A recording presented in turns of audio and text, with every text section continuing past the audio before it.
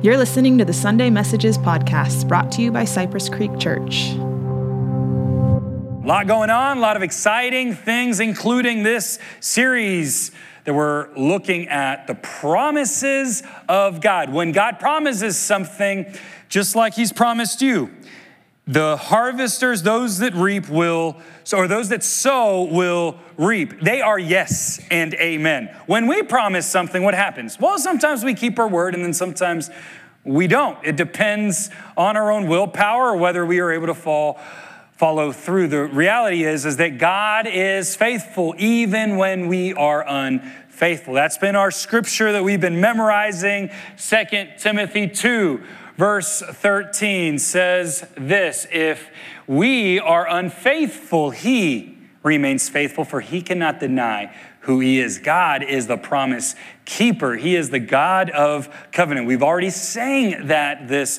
morning, and we've looked at two covenants that he has made. A couple weeks ago, we looked at the covenant, the promise that he made. After we were unfaithful in the Garden of Eden, God put Adam and Eve in paradise. We lost paradise by choosing to go our own way versus trusting God. But God said, I'm going to promise you that this serpent is going to be crushed. And that promise came true when Jesus died on the cross, but did not stay in the grave. He resurrected on that third day. And last week, we looked at Noah's covenant, the covenant with Noah. God said, hey, build this ark and live in it for hundreds of days. And I'm going to bring devastation here on earth. I'm going to give a new start to the earth, but I'm going to make a way through hard times for Noah and his family. And through Noah and his family, now all of us are here today. And he promised that he wouldn't do that again. He gave us the rainbow as a symbol. Do you know what Noah went on to do? As soon as he got on land, this righteous, blameless, upright man got drunk. That's right, he was unfaithful. So the first man, Adam, he didn't communicate with his wife. And so when the serpent deceived Eve, Adam was passive. He didn't communicate with him. Now Noah is getting drunk, and now we're going to see Abraham goes the same way. He remains unfaithful. We're going to focus on this new person that God, instead of zooming out and saying, oh my goodness, what have I done? Humanity continues to fall short.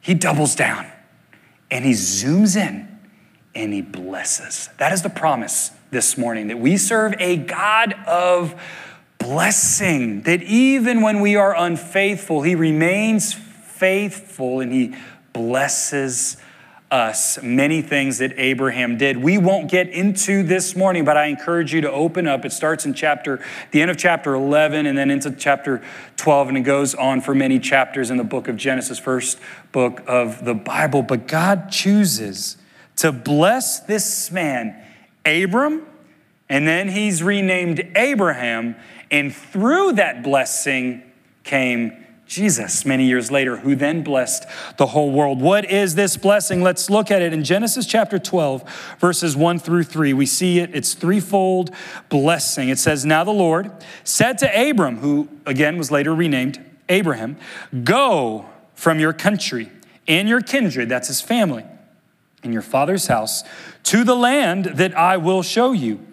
And I will make of you a great nation. And I will bless you and make your name great so that you will be a blessing. I will bless those who bless you, and him who dishonors you, I will curse. And in you all the families of the earth shall be blessed. Threefold blessing to Abraham. The first one is he says, hey, I'm going to provide land for you. You're going to have everything that you need. I'm going to give you a place to belong, this provision of land. The second, I'm going to make your name great. I'm going to give you a great last name with many people that will have it.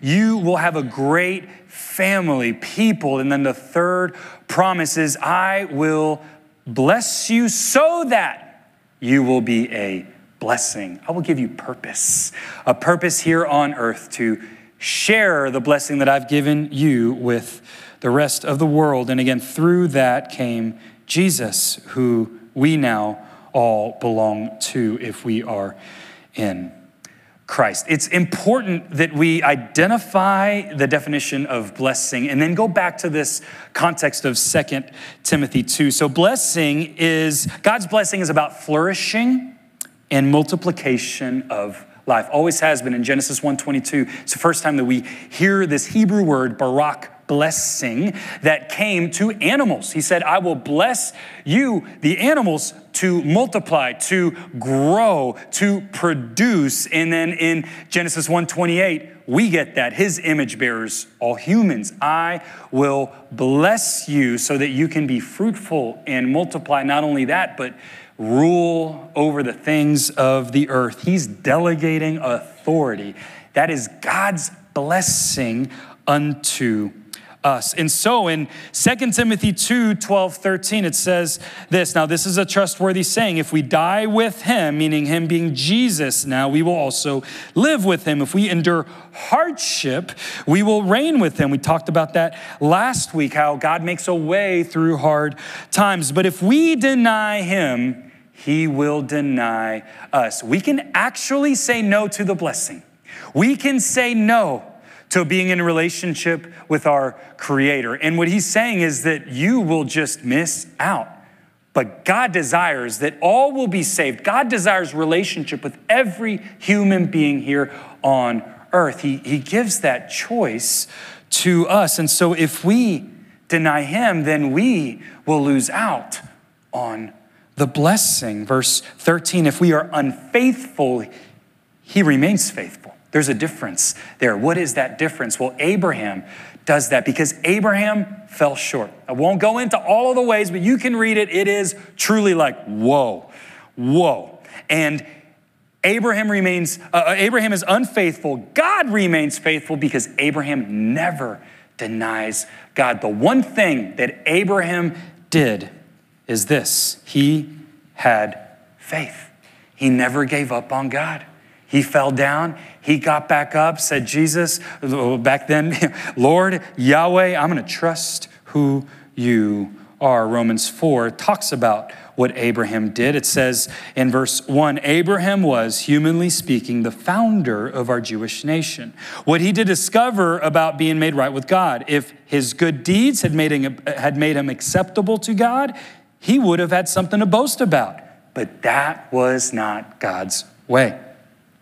For the scripture tells us, Abraham believed God. That's what he did. He had faith in the faithful one. And God counted him as righteous because, not of what he did, but because of his faith. Hebrews 11:1 defines faith this way. Now, faith is the assurance of things hoped for and the conviction of things not seen. Abraham, just like Noah, just like Adam, just like you and me this morning, was unfaithful, but he kept the faith.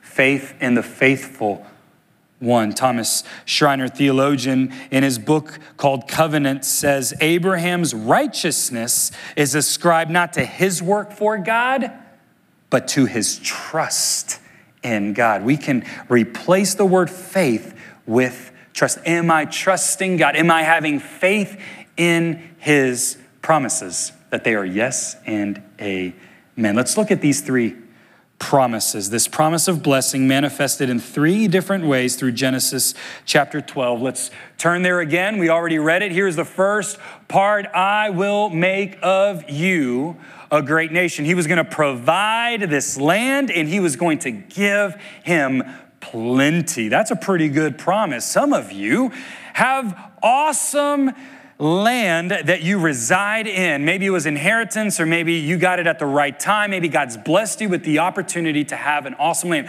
Others of you have an awesome bed in a dorm room on the Texas State campus, that is your land. You know what I mean? And that needs to be, thanked God for, because I remember my freshman, sophomore year dorm. It was a holy place.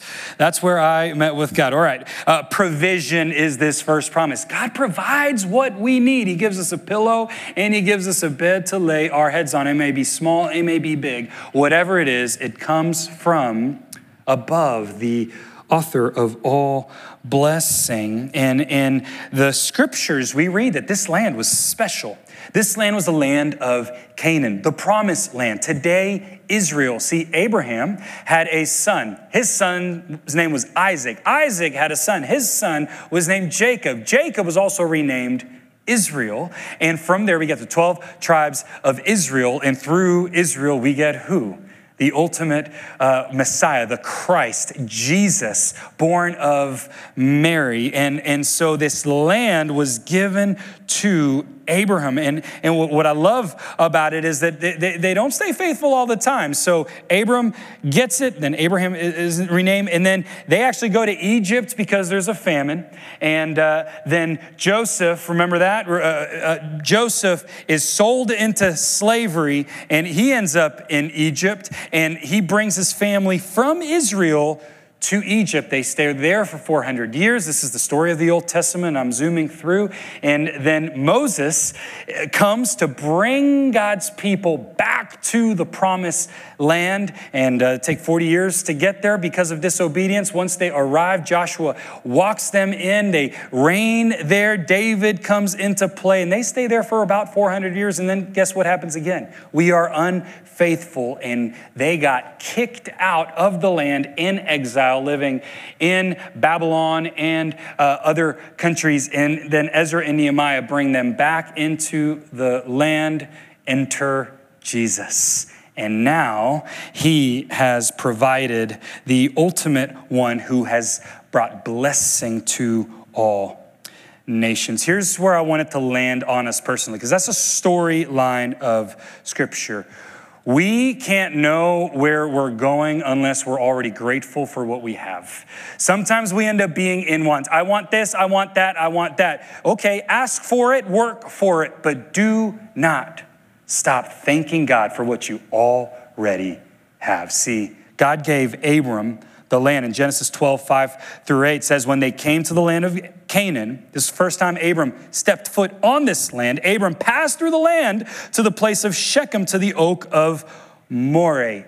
Small detail, significant detail. Oak of Moreh, it's a tree. Trees have very big significance in the book of Genesis. Think about it. First, we have the tree of life, the tree of the knowledge of good and evil, Adam and Eve in the garden. And then we have the trees that made up wood that made up the ark. So the ark was made up of trees, part of God's promise. And now here we have another tree with Abram, the oak of Moreh, and God appears to Abram and speaks to him, and he says, to your offspring, not necessarily to you, but to your children, I will give this land. And so here's our application.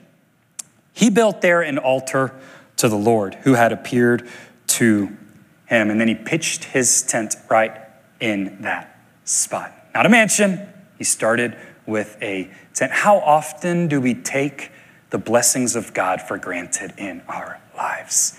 Abram, in this case, modeled what it looks like to give thanks to God by building this altar.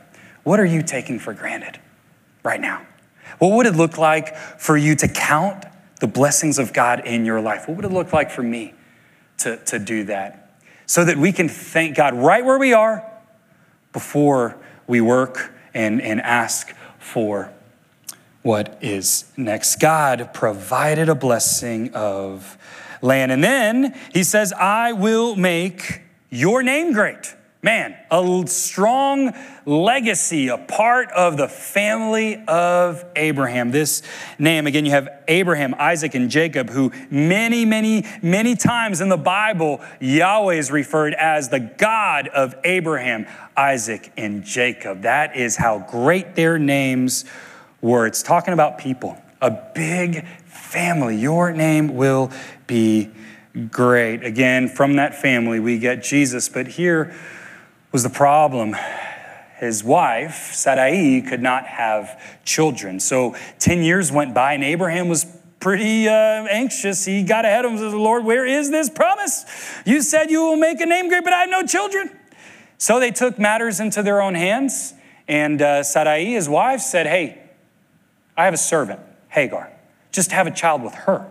And then that will be who the blessing will go through. Was that God's way or was that man's way? That was man's way, not God's way. So the blessing didn't go through this son of Hagar and Abraham called Ishmael. Ishmael was Abraham's firstborn son. They tried to take matters into their own hands. People. And you know what that did? Man, can you imagine what Hagar felt? She was used and then she was abandoned. Literally in the Bible it says that she looked at Sarah the wrong way. And then Sarah wanted nothing to do with her anymore. Jealousy and envy and all these human emotions that we have now stirred up. And so Hagar found herself in the desert. And that may be where you are right now. You may be, man, people have rejected me and hurt me, and I am so wounded that I am out there in the desert. Let me just tell you something quickly. People hurt is something that we all struggle with. And as God's people, we need to do things God's way, to reach out to the broken, to ask for forgiveness when we fall short and own up our mistakes and seek out reconciliation, because that is the heart of God, who in the desert looked down and saw Hagar and said, hey, I'm going to take care of you also. Even though I'm not going to speak my promises through your son, I'm going to take care of her. And in Genesis 6:13, Hagar gave this name to the Lord who spoke to her. You are the God who sees me. For she said, I have now seen the one who sees me. Another translation says, the one who took care of me. Y'all, we serve the God who sees us out there and wants to love us. See, we hurt each other because we don't know who we are in Christ. We forget who he says that we are. And then we hurt one another. I have 12 names of God, things that God says we are. God says, I am chosen, forgiven, justified, reconciled, free, deeply loved, citizen of heaven, ambassador, workmanship, secure, light of the world, and a new creation. This is God. This is who God says that I am. And you are, if you are in Christ. Who does God say that you are? Maybe it's one of these names that you just need to own and claim over your life as Hagar saw the one who saw her. It gets messy with people, but this promise came through people. And God still wants to use us now, his chosen people. 1 Peter 2:9-10 says, you are a chosen people, a royal priesthood, a holy nation, God's very own possession. As a result, you can show others the goodness of God, for he called you out of the darkness and into his wonderful light. See, once you had no identity as a people, but now you are God's people. Once you have received no mercy, now you have received God's mercy. We got to know who we are. We got to know who we are so we can love others the way that God loves them. This last promise, purpose. He promises them land. He promises them a great name, great nation, so that you will be a blessing. See, it's not just so that my name would be great. It's so that I have all of these things. Nope. It's so that I can be a blessing, so that I can share it, so that I can give it away. It's interesting that in Genesis 11, before God chose Abram, it doesn't say God called him. It just says that Abram's dad, Terah, in Genesis 11:31, it says that Terah took Adam, his son, and Lot, the son of Haran, his grandson, and Sarai, his daughter-in-law, his son Abram's wife, and they went forth together from Ur, that's where they lived, into the land of Canaan. So before God chose Abram's dad was already on his way to Canaan. Well, why didn't he get to Canaan? Right here. But when they came to Haran, they settled. This third promise is our purpose here on earth. It is to bless. It is to say, God bless you and mean it, not just when someone sneezes. To bless them and give them something that they need to be a vehicle of blessing here on earth. The problem? We settle. We don't know why they settle in Haran. But I'll tell you why I settle. I like convenience.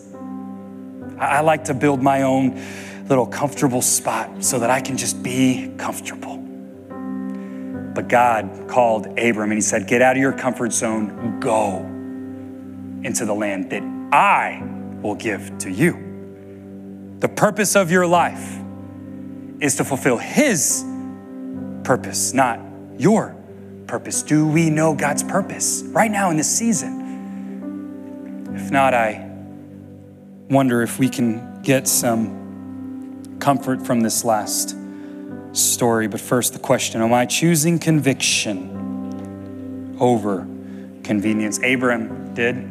He got his son, Isaac.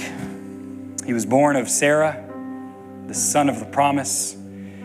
And then God said, hey, my purpose for your son is that you would actually give him back to me. And he didn't just mean give him back to him to grow up in the temple or be raised up in church or with other people. No, he wanted him to sacrifice his son, to literally build an altar and put his son, his only son, on the altar to be sacrificed. And Abraham chose conviction over convenience. And in chapter 22, verse 9, it says that he and his son, Isaac, reached the place, this land, literally, Mount Moriah, which later on the temple was built. It hosted the presence of the Holy Spirit, this place that God had told him about. Abraham built an altar there, and he arranged the wood. Where do they get the wood? From a tree. And he bound his son, the offspring, this son who was going to give Abraham a great name. This son, the people were going to come from all over to know the great name of Abraham, Isaac. And then Abraham laid him on the altar on top of the one. And he reached out his hand and he took the knife to slay his son.